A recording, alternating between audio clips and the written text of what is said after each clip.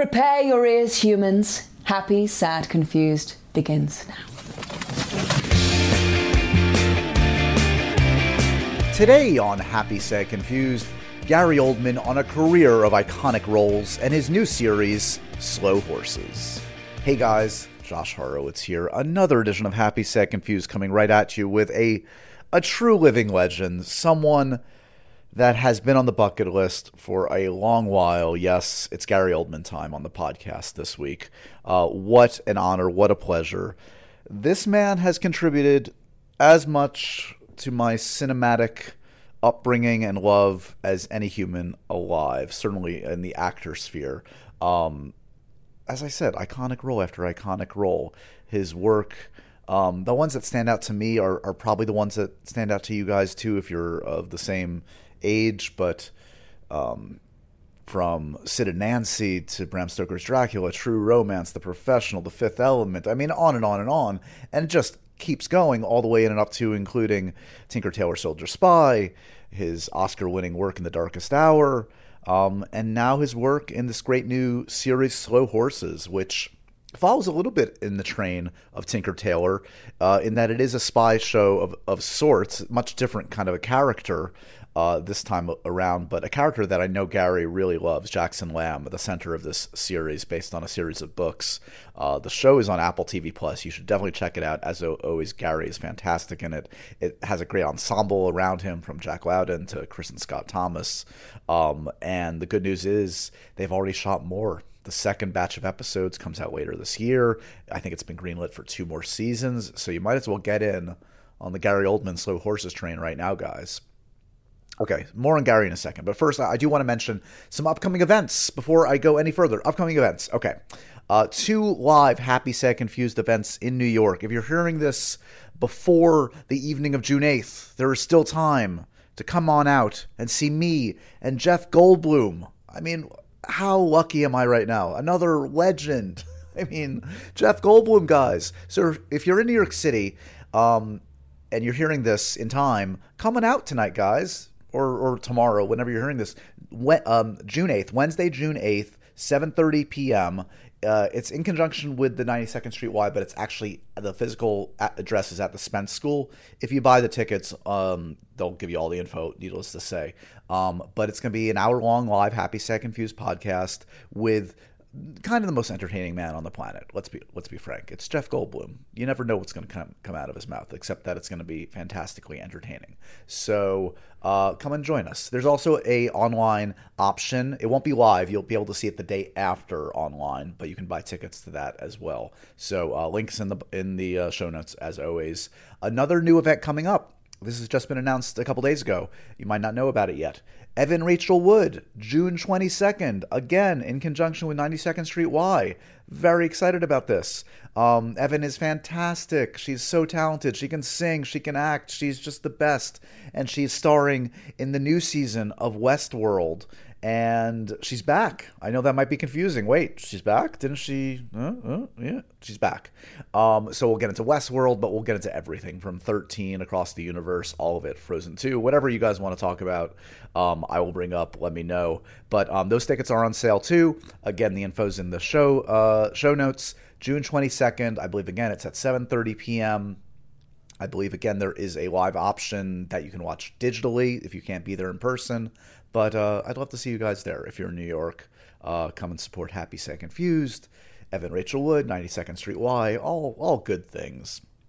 Okay, before we get to Gary, one more big topic I want to mention. I literally just walked in the door back into my New York City apartment after a few days in Los Angeles for the MTV Movie and TV Awards. My annual pilgrimage to LA for the insanity that only MTV can do around an awards show. I've been doing these for so many years. I realize how lucky I am to still be, the 97-year-old man I'm doing, that I am, that they're still employing me to do this. But it was a privilege and a really fun time, as always. So my responsibilities this year, as it often is, was I was the host for the red carpet pre-show. And so basically that's like a bunch of what we call hits in the industry, like 30-second or 60-second interviews that run on the channel in the couple hours before the show. And then during the show, I ran backstage. Didn't run. By then, my feet were tired. I walked comfortably backstage and talked to pretty much most of the winners, some of the presenters, and had a great time. Yeah, I mean, I'm trying to even still digest like what happened. It was a lot, but great to see. A great mix of kind of people that I have talked to a lot over the years. Whether it's, let's see, like a Jack Black, who I've known forever, and to see him get comedic genius, and then to get to chat with him and have a really fun time talking to him after the fact. Who else did I even talk to? Oh, well, my recent friends. I mean, I've known Glenn Powell for a bit, but Jay Ellis as well, the two Top Gun Maverick stars. Got a chance to catch up with them. They are riding high, as you can imagine, because Top Gun Maverick is the biggest thing on the planet, as it should be. And then like a ton of people that I hadn't met that dominated the show. Sydney Sweeney, the young star of Euphoria. Euphoria won 4 awards in the night, so that was cool to meet her, and she was obviously in a great mood. She's got a lot of cool stuff coming up too.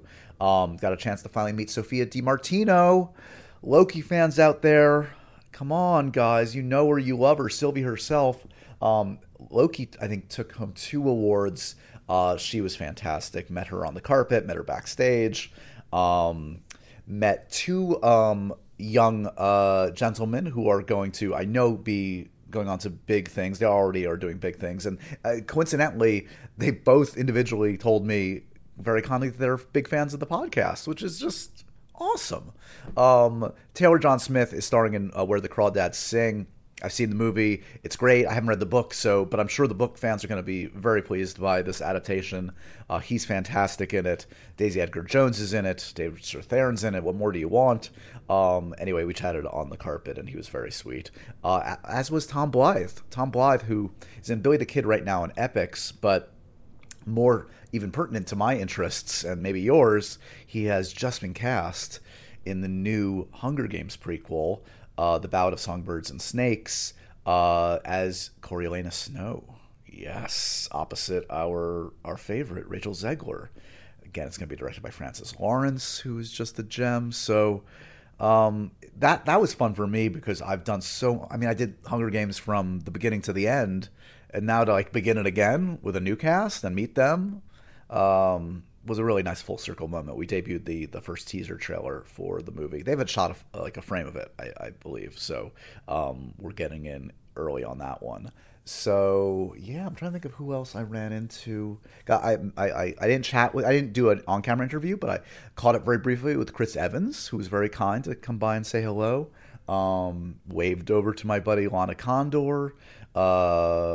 Aquafina, Nora, I got a chance to see briefly. So yeah, it's kind of fun. You know, it's a nice tradition. Riley Keough, always love Riley. She's been a guest on the podcast. So yeah, it was a fun night. J-Lo gave an amazing speech for her kind of Lifetime Achievement Award, the Generation Award. And yes, mission accomplished. I'm back home, very happy to be home, and busy with a lot of things. But you've heard me yammer enough. Let's get to the main event. Okay, so again, in summary, Gary Oldman, greatest actor alive. I mean, top 10. I mean, he's amazing. Was so sweet on this in this conversation. Was willing to go down memory lane, tell some great stories. Some I'd heard, but some I hadn't heard. Even indulged some of my curiosity about his Star Wars association. Have I piqued your interest? We'll get to that at the very end. And yeah, there's a lot here. Look, if you love acting, if you love film the last 30 plus years, you're going to want to hear this conversation. So enjoy it. Hope to see some of you guys here in New York City at the events for Jeff Goldblum and Evan Rachel Wood. And yeah, enjoy this chat. Me and Gary Oldman. It is my great honor to welcome Mr. Gary Oldman to my little old podcast. I must be doing something right if one of my heroes is on the pod. Welcome, sir. Thank you for the time today. Yeah, you're welcome. So congratulations. We have a lot to talk about. We're going to help spread the good word of this great performance and this great new series, The Slow Horses. But since we do have the luxury of time, if you'll indulge me, first of all, I'm talking to you from New York City. And as I look back at the filmography, there's some roots there in the film career. State of Grace, a film that I've sadly have not seen in many years. That was kind of your inaugural quote unquote Hollywood entryway, wasn't it? Yeah, yes, it was. And I was literally just talking about it. Because my first day on State of Grace, I got into the wrong car. And I was headed to the set of The Freshman. A good movie to end up in, by the way. I almost worked with Marlon Brando because the driver started to talk about Marlon Brando. And for a minute there, I got really excited. And I said, "What?" I said, "You know what part he's playing?" And one of those great, Irish Teamsters, I don't know, Gary, he's playing something. He's like the guy in The Godfather, it's like, I said, "What movie is this?" So I said, "Well, no one ever told me that they cast Marlon Brando." And he said, I said, "Well, I don't know what that is, but this isn't State of Grace." And he went, "No." So he drove me around the block, dropped me off, and I got into the real car. So I did I almost worked with Marlon Brando. If only it were that easy. Just show up on the wrong set, and they just put you in there. Yeah. But yeah, it was great. I just recently moved to New York. So I was living in New York and shooting in New York. And it was, we've seen New York in the movies. And there I was on the streets of New York as a sort of gangster, strutting my stuff. I couldn't believe my luck. I just thought, holy cow, I'm in a gangster movie set in New York City. And then Oliver Stone saw me in State of Grace and the costume was Oswald. So it's all connected. There it is, yeah. Yeah, it sort of all started to really kick off. But yeah, that's a good one. I haven't seen that for a number of years. It's funny. I was going to do a refresher on it last night because same for me. I haven't seen it in a long while. It's one of I feel like 10 movies that is not on a streaming service. Of course, there's like literally no way to get State of Grace right now. Is it not? No, I didn't know that. Yeah. So someone should dig that one out because it's a great one. It's funny when I talk to you, and I've had the privilege of having some brief chats with you over the years. And look, I grew up a cinephile, loving your work, but I will never forget hearing you on a talk show relatively early on in my life and being shocked at the voice that came out versus what I had seen and realizing I did not know what Gary Oldman spoke like, the real Gary Oldman. And I'm wondering, did you take a certain pride in that? Certainly the first section of your career in particular, it felt like that was the image of Gary Oldman. He was a chameleon and still is to this day that can do anything, that can assume any voice. I would use, for me, you look at a character and you think about, I've always thought about how they move, how they walk. Do their feet turn out? Do they turn in? How the shoes are worn out, the heels and the... Literally starting from the bottom up. Yeah, how they kind of move in space. And yeah. What kind of, if it requires an accent, what sort of, here's the thing that I also think people forget. I'm originally from South London. So I'm doing State of Grace and I've got to sort of learn an Irish kind of West Side Irish brogue. It would be the same for Leonardo DiCaprio. Right. Or Robert Downey Jr. Or you're born in California and now you're playing a New York gangster from a Westie. You're going to have to do the same work and depending on the facility for it and how good your ear is, all of that is involved, but you would still have to do the same work. So I never really I'd never really given it much thought. It was, yeah, you change physically, you sound different. And then when I'm sitting as me, that's what I sound like. You know, I never really consciously thought, it's the job. That's what the job is. Literally, it's God. I mean, the closest to me in terms of how I speak is probably Jackson. I give him a sort of timbre, a voice, and a certain delivery that's a little, you know, you're bloody joke. You know, there's a certain way he speaks, but he is, you know, unlike the George Smileys who come up through Oxbridge, Cambridge, or Oxford, and they get into the service that way. Jackson is more like a character, more like Ricky Tarr in the series, more working class, has come up through a lesser known university, or even back in the day, a polytechnic, you know, and has come through it, has come in the other way, because there is still that class thing. Isn't it? I've come full circle. I've come from Sid Vicious all the way round. This is true. And back to something closest to you. And of course, you're mentioning Jackson Lamb, who's the lead in Slow Horses, this new Apple TV Plus series. And I'm curious, like, I hadn't realized until I did some reading up on some past interviews. It seems like you're your own worst critic. You're pretty tough on your own films, generally speaking. Yeah. I guess my question is, where does Slow Horses rank for you? Can you take some pride in the work of you and the company of actors in this one? Is there a difference? Yeah.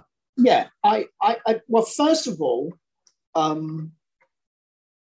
my wife has decided wonderfully to archive my life for the kids, and it's in boxes and it's organized. She's wonderful at this, and she sort of organized it all and finds programs from plays I was in, and little magazine articles that I did, and she'll see them on eBay and the thing, and order them, file them, and it's all just for, you know, when I'm gone, it's the kids, if they ever want to go into the file and read up and find about, you know, their dad. So it's a lovely thing she's done. And occasionally I'll pick up one of these magazines, and it'll be, you know, The Face, which was a magazine in England years ago, or the early Time Out, and I'll see an interview.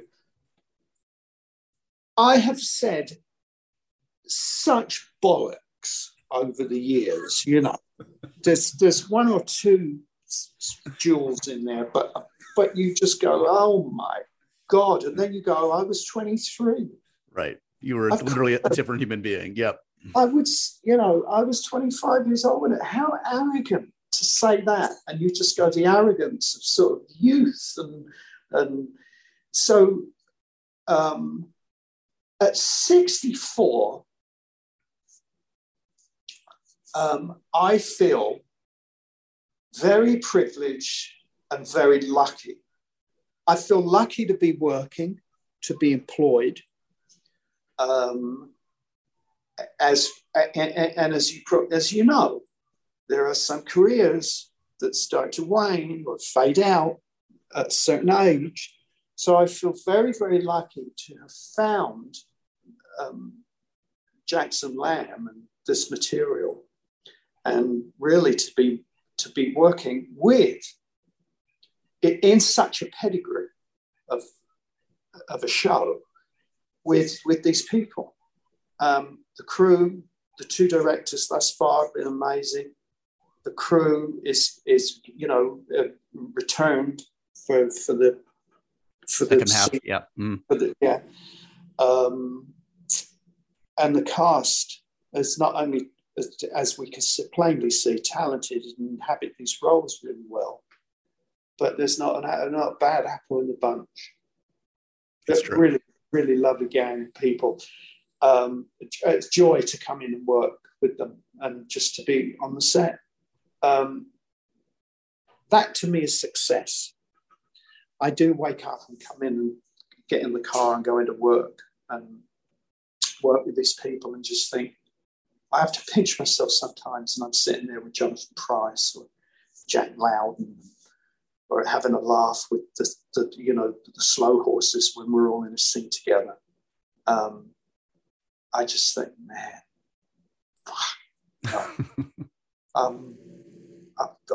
I've done okay. Well, not to mention, I mean, you look at just the work in the last 5 years, not the slow horses, but like it must be a source of great pride that when Fincher and Soderbergh call you and say for the first time, let's work together. And like there are new experiences, new glorious collaborations. Yeah. I mean, I've known David.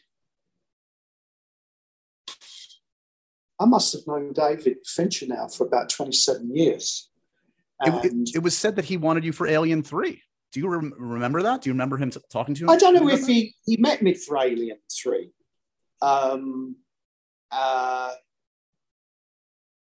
To be honest with you, you know what? I think I asked for a lot of money. Goes full back to the youth thing, back to what the stuff out of your mouth. And I just thought, it's Alien, man. Come on. If I'm not going to make money on an Alien movie, what am I going to make money on? Exactly. But I don't think we never sort of pulled the trigger on that, but I did meet him for that. And then I was just, socially, I've known him for a long time. And I just thought because of that, I've just kind of crossed him off the list. You had your experience in a way. Yeah. I thought, well, he knows me too well. I don't know. He's never going to call me. And then when that came in, and I went, really, Fincher? Wow.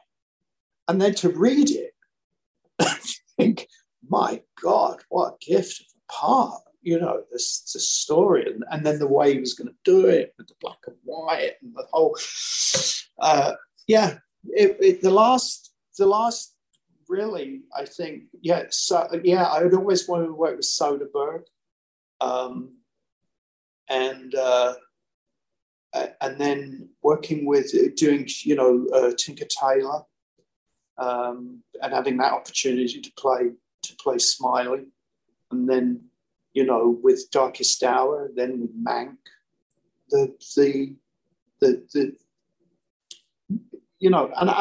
and also I like if I look at one incredible experience, forgetting the final the outcome, it happens to be very good, but if I think of one all-consuming, encompassing experience, it would have to be JFK. And I feel I worked with Oliver when he was firing in those cylinders, no doubt about that. The product is the end result is pretty spectacular.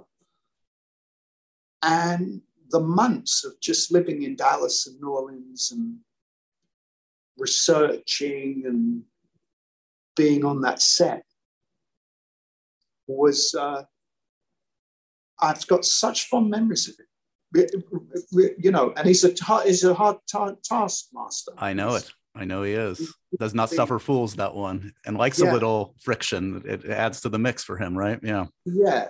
But the detail and, to be in a movie, we had Dealey Plaza. I think it was closed down for 2 weeks. And they had redirected the traffic. So we had Dealey Plaza with all the cars parked, the period cars and everything else. And we had it sort of for 2 weeks for us as our stage, And I remember one day we were doing a scene and we were doing weather cover because of the weather.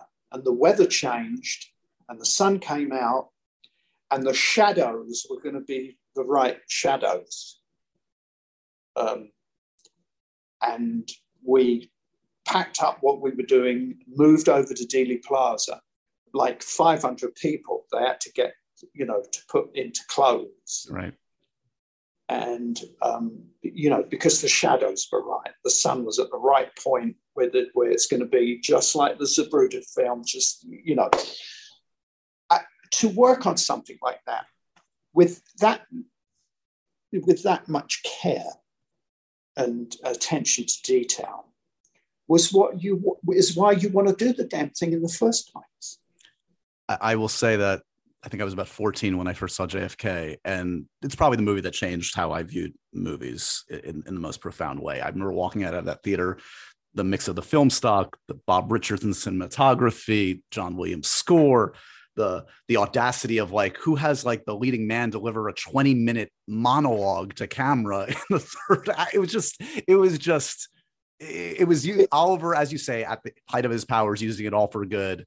And it stands like, even separating the truth or fiction of any of it, it's like, as fiction, it would be the greatest thriller and Alan Pakula movie ever made. Yeah. and as more of these files are being declassified, we're seeing actually we weren't so crazy. You know what I mean?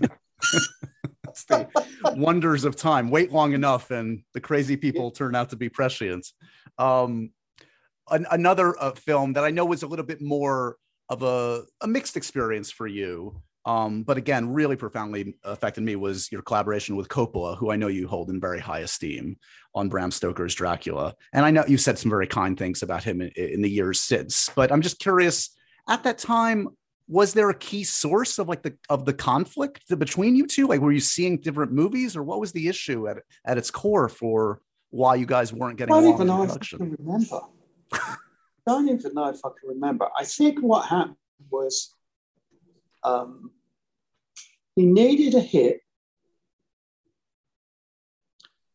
and he needed to bring a movie in on time.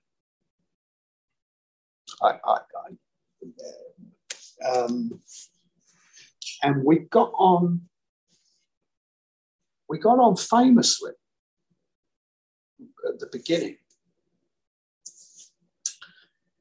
And I looked to him as I wanted to work with the man that had made The Conversation and Apocalypse Now and The Godfather. And maybe we didn't have the material for that to hold up. But I would challenge, again, that sort of youth. I was quite opinionated. And I wanted that guy. And we used to butt heads with things. And I was going through my own personal thing, sure, which wasn't helping. He was going through his thing, and we it was. I can't.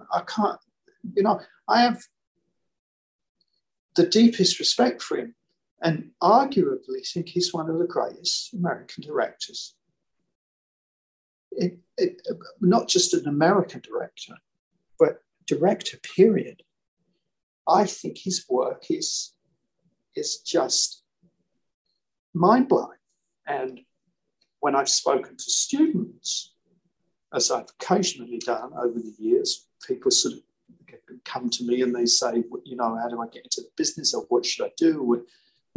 I would always say to them, there's a long list of Coppola movies, but I would always say, watch Godfather 2 for production design, for cinematography, for storytelling, for direction, for acting, for costume, it's a masterclass. Yeah. In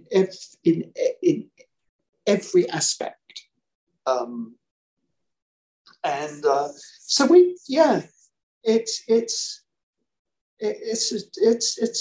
it's a shame. And then of course when I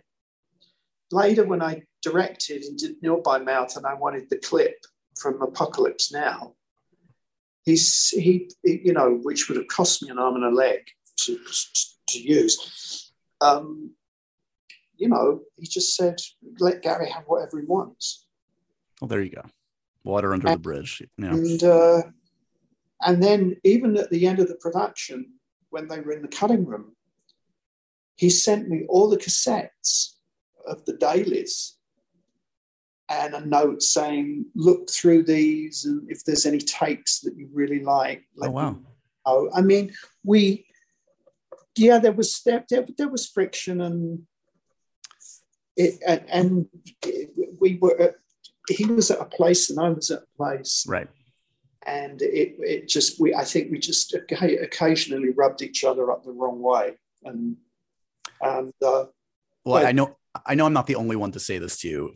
From your perspective, I get it. It's a totally different experience. It worked for me. It still works for me. It works for many. And look, I like a big swing of a film. And yes, it's a bit big and operatic and even silly in some ways, but somehow a consummate actor like you can make I have crossed oceans of time to find you work. Out of your mouth, it works. Many other actors, that would not work. Yeah. And I remember talking about JFK, I remember sitting in the trailer and the script arrived, and I was just in the lunch hour or something doing JFK, and I flicked through the script, and I remember I saw, I've crossed oceans of time to find you, and I thought, God, who wouldn't want to say that? That's worth doing the movie. Yeah. Just say that. And sell it. Yeah. And I heard the voice immediately.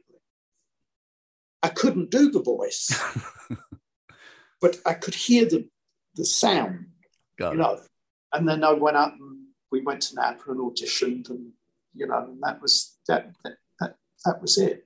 That always sounds like the best time of a Coppola movie is those like 2 weeks in Napa, just kind of working it out. Yeah. Yeah. Yeah. Improvisation. Yeah. He would book of an evening and we all have big meal and far too much of that wine. Right. Yeah. In that same time frame, I know a character you do have more, not necessarily the character, but a film that you appreciate is True Romance, your collaboration with Tony Scott, and Drexel is certainly a character that is not easily forgotten. Is it true that essentially you were sold on Tony Scott saying to you, so you're playing a white guy who thinks he's black and you're a killer pimp, and you were basically like, I'm in? Yeah, I met him. And he said, I hadn't read the script. And he said, look, I could tell you the story and do all of that. He said, but, it's kind of like it's part a road movie. It's part this. It's kind of an adult fairy tale. It's these things, and this character, he's white guy, thinks he's black, who wants to be black, and he's a pimp. And I said, work with that. I can do that. Yeah, it sounds great. Okay, I'm in. And then got the script and started working on the character. And occasionally, I wrote and said to him, "Can I have dreadlocks?" And he went, "Yeah, why not?" And then I went and had a wig made. I went to my dentist and had some teeth done. And I just basically turned up on the day, and he was there with his cigar, and he looked at me, went, "That's the wig, that's the this, that's the eye, yeah, the teeth. Okay, great. Yeah, all right. You sit there, you do that, and roll." Yeah, you were in you burn from the first bar. Wow. There's no getting into it in one sit. It's truly what I think it was, obviously, of course, a Tarantino script. Like, I think what he excels at is these characters, even the ones that are in one or two scenes, that just make you ask, what's their deal? What's the rest of their day like? What's the, like, Drexel invites that. Like, I want to know the rest of his life, the rest of my life. Yeah. I mean, Drexel, I mean, there are so many good performances in it. Chris Penn, Tommy Sizemore as those cops, Gandolfini, James Gandolfini, Patricia Arquette, Christian, and then, of course, Brad Pitt. Amazing. The greatest stoner performance ever. Yeah. Oh, my God. You know, so, and it, I don't, and it, you know what? Tarantino's script with that cast, and it made, you know, 2 nickels. That's right. I could never believe. I was shocked. And with Tony Scott's direction, I know it doesn't make any sense. I don't know. It came out, opened in LA, and I don't know. It played for about a week, and that was it. And then it became a cult DVD. You know, it became a sort of thing. And if you had said to me, there's some people in my life, there's some people, if you said to me, you know, so-and-so's, they've got bad news, so-and-so, you know, took their own life. There are some people I've known along the way where I go, oh, that's terrible. Right. Yeah. Kind of see it. Yeah. Not with Tony. He was life itself. It was like an electric charge, the man.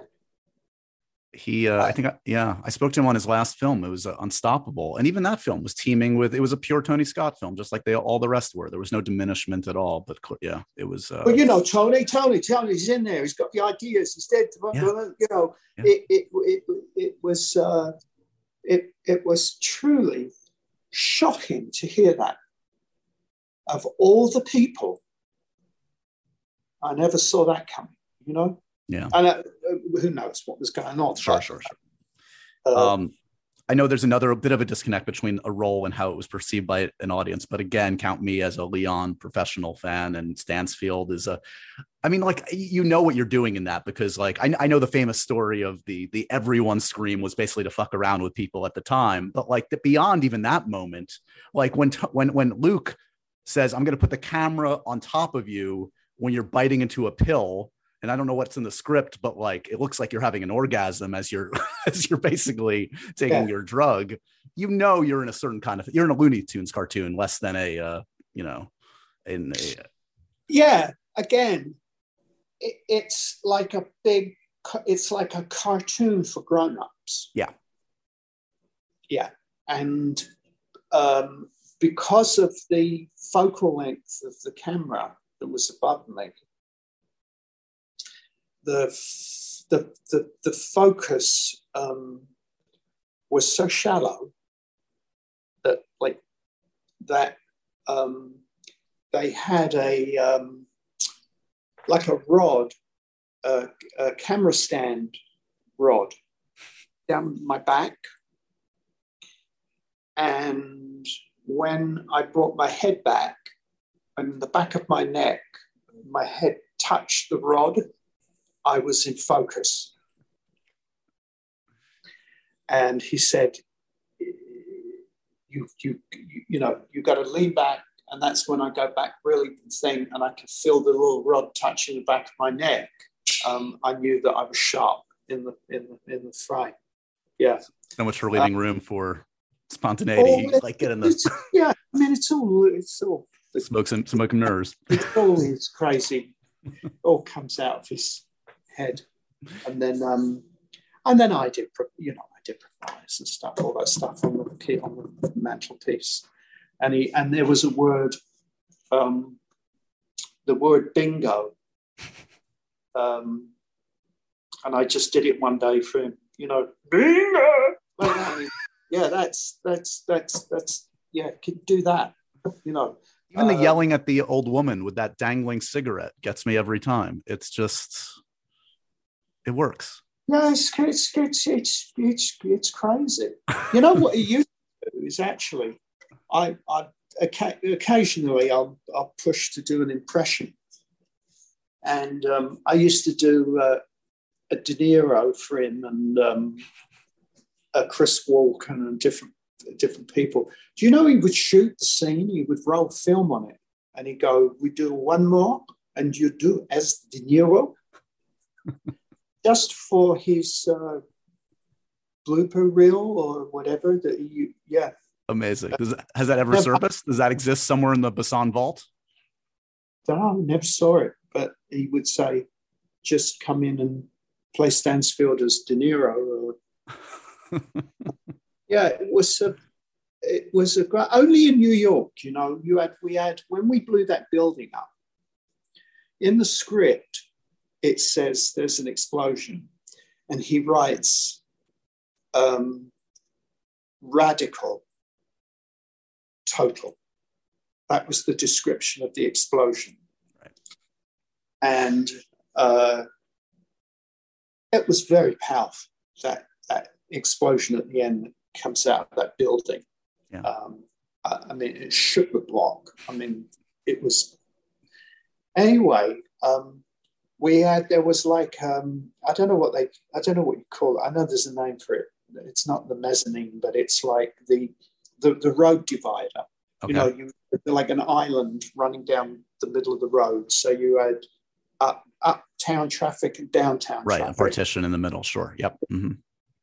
And while we were shooting, opposite there was a bank that was robbed. And there was a whole crowd of people all watching the filming, and all the SWAT team and all the stuff. And then the bank robbery happened. And they all turned to watch the bank robbery. And then that happened, and then the police, and then they all turned back and started. Now the real show. Now we want back this, yeah. I thought, oh my God. I mean, only the second most interesting thing happening on the block, the bank robbery. Yeah. Only New York. I'm proud of my crazy city.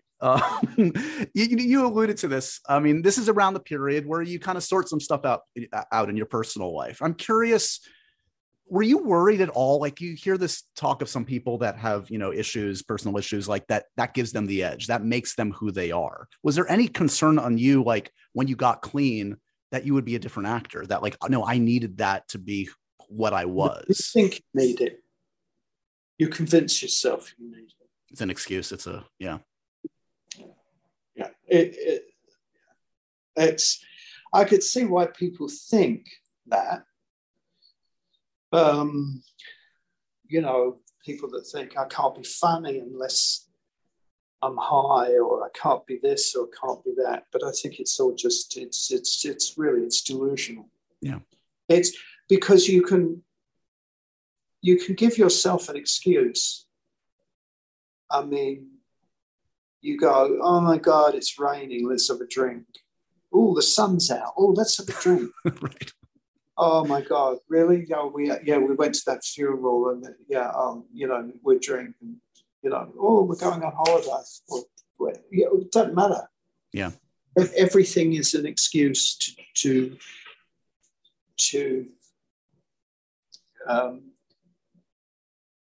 yeah, and I just got to the point where it was killing me.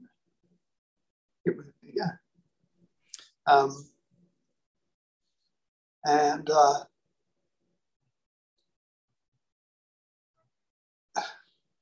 you know, I could function. That's the scary. Right. That's almost the most dangerous part. Like, you can get away with it. You can. Yeah. Yeah. Yeah. For up to a point. Yes, exactly. Up to a point. And it really just I just got to that stage where I just thought, I'm done. I'm done with this. I can't do this. You know, I feel that there were times that were wasted, obviously. And I'm grateful that my kids didn't ever see me drunk, and I wasn't a druggie, I know I read stories about I was on heroin at one point, or I was cocaine, or you read this. I've just read an article that says, my wife is Jewish Germanic, is born in Canada, and I'm a Canadian actor. She's 64 years old. I've just read this in the magazine, and we went, I didn't know you were Canadian, honey. I mean, so you read these stories sometimes, and you go, how the hell, heroin? Where did that come from? Maybe someone saw Sid and Nancy. I don't know. Conflated it all. Yeah. He also spent time as a police commissioner, apparently. No, that's a movie too. Yeah. Yeah. So I wasn't pills and all of that wasn't my thing. Vodka was my thing. Right. Which is enough.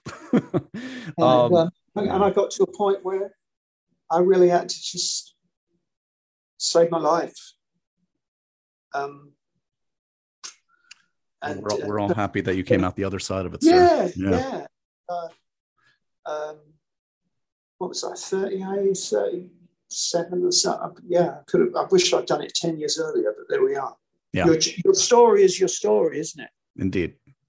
The time is flying by. I want to hit on a couple things. We've barely into the 90s, sir. Your filmography is too great. But I do want to mention, I've had so many conversations on this podcast and in my career with actors that, without blowing smoke up your ass, who truly revere you. Like, I know Dan Radcliffe pretty well, and he never ceases to talk about what a game changer it was to meet you and how influential you've been in his life.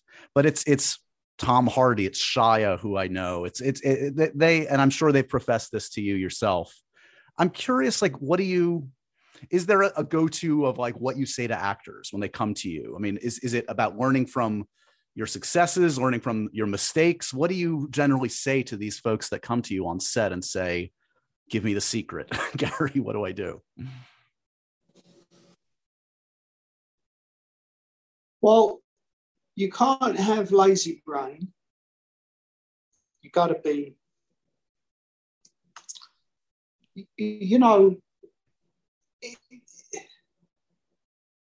you can acquire technique,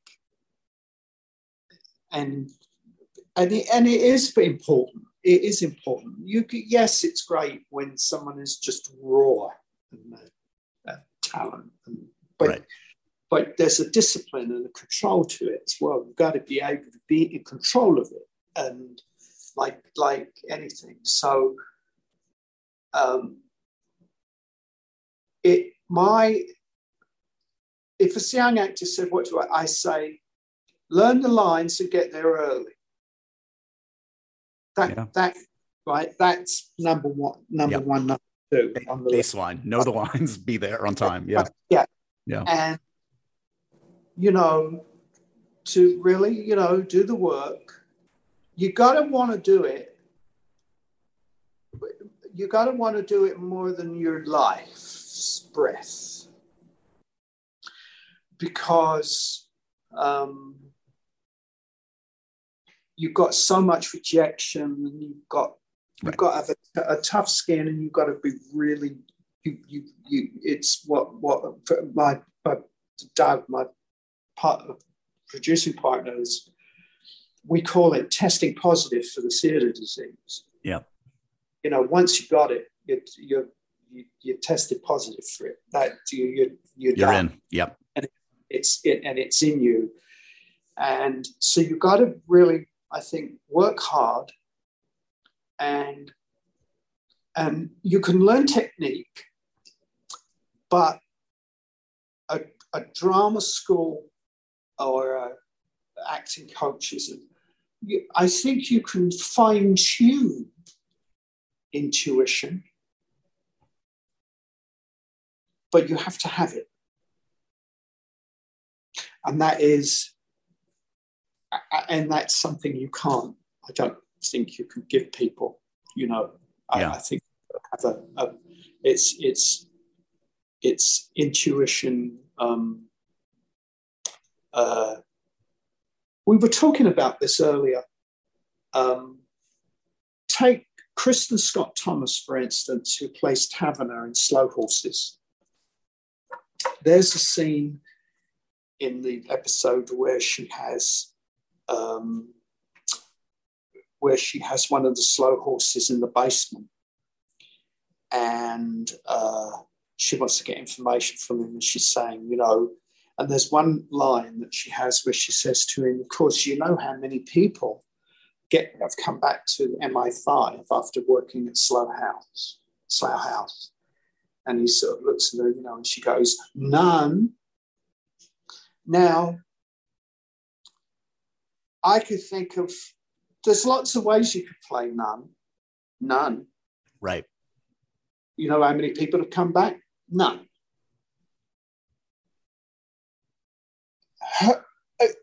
Kristen delivers the line.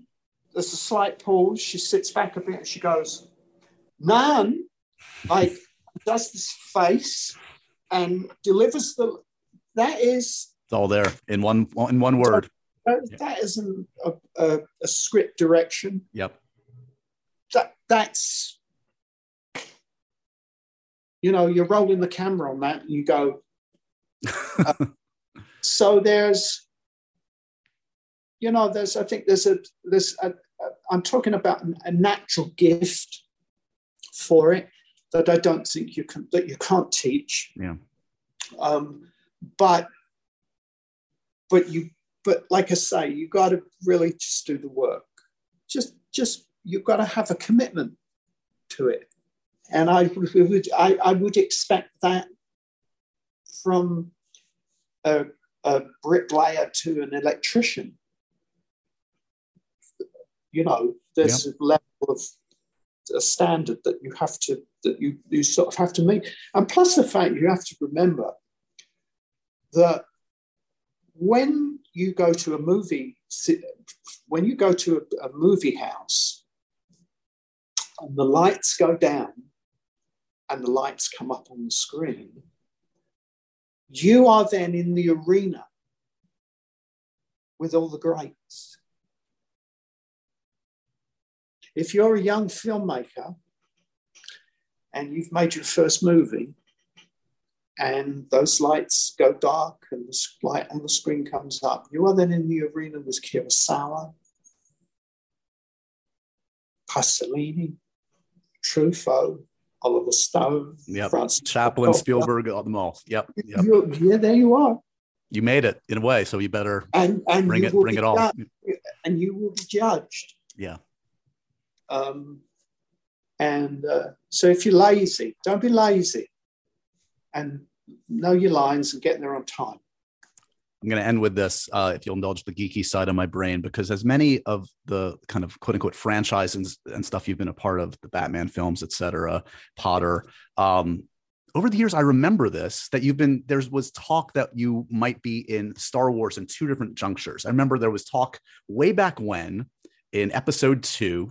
Okay, you're shaking your head. And then there was talk a few years ago on J.J. Abrams' Star Wars.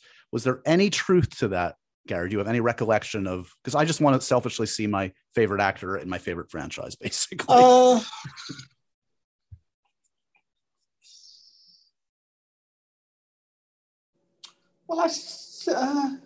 did a voice for Star Wars. Well, I can't remember. Is it someone, General Grievous? Well, that was the thing. But your voice isn't actually in the film. No. What happened was it was something to do with union and non-union stuff. That's what I heard. They were using non-SAG performers, and you. I was not going to be the poster boy for it. Right. Had you recorded your stuff for it? Had you already done it? He directed me the whole thing. Well, you got the experience, I guess. You got George Lucas directing you. Yeah, he was terrific. No regrets about that. And then other stuff is rumors. Okay, fair enough. I read, someone asked me the other day, they said, I hear you're going to be something or other. And I went, I've never even heard of that. And you do, like in these, you'll read that, I'm going to be in a Marvel movie. Or right. Your name might even just come up at a meeting. you know. I mean, I've heard people say, I know that when my name came up for, when they would, when Eric Fellner said Gary Oldman is Winston Churchill, they all said, "You'll never get it. You'll never, you know." Oh no, that was it. It was Smiley. Smiley. Oh, okay.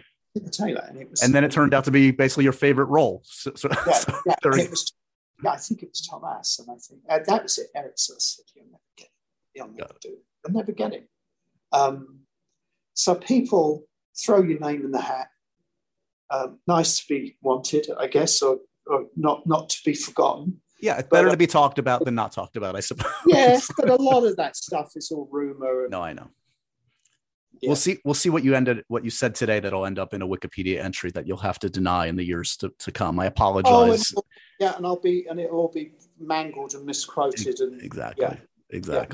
I can't tell you what a privilege this has been, sir. As you can tell, I'm your work has meant a lot to me throughout my cinephile ways the last 40 plus years. So keep up the great work with Slow Horses. I can't wait to see the second batch of episodes, which have already been filmed, as I understand it. It's coming a little bit later. Yeah. It's actually season 1 is 12 episodes. Right. So it's first book, and we got the second book, which is Dead Lions, which will drop, I guess, maybe in September. I don't know. I would think. Perfect. But I'm not sure. No date for it. Well, it'll give us an excuse to cover the aughts. We barely got through the 90s, so maybe we'll catch up then. Okay. Thank you, Gary, for the time again. Appreciate it. Yeah. Lovely talks. And so ends another edition of Happy, Sad, Confused.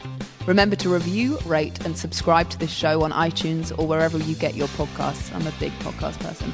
I'm Daisy Ridley, and I definitely wasn't pressured to do this by Josh.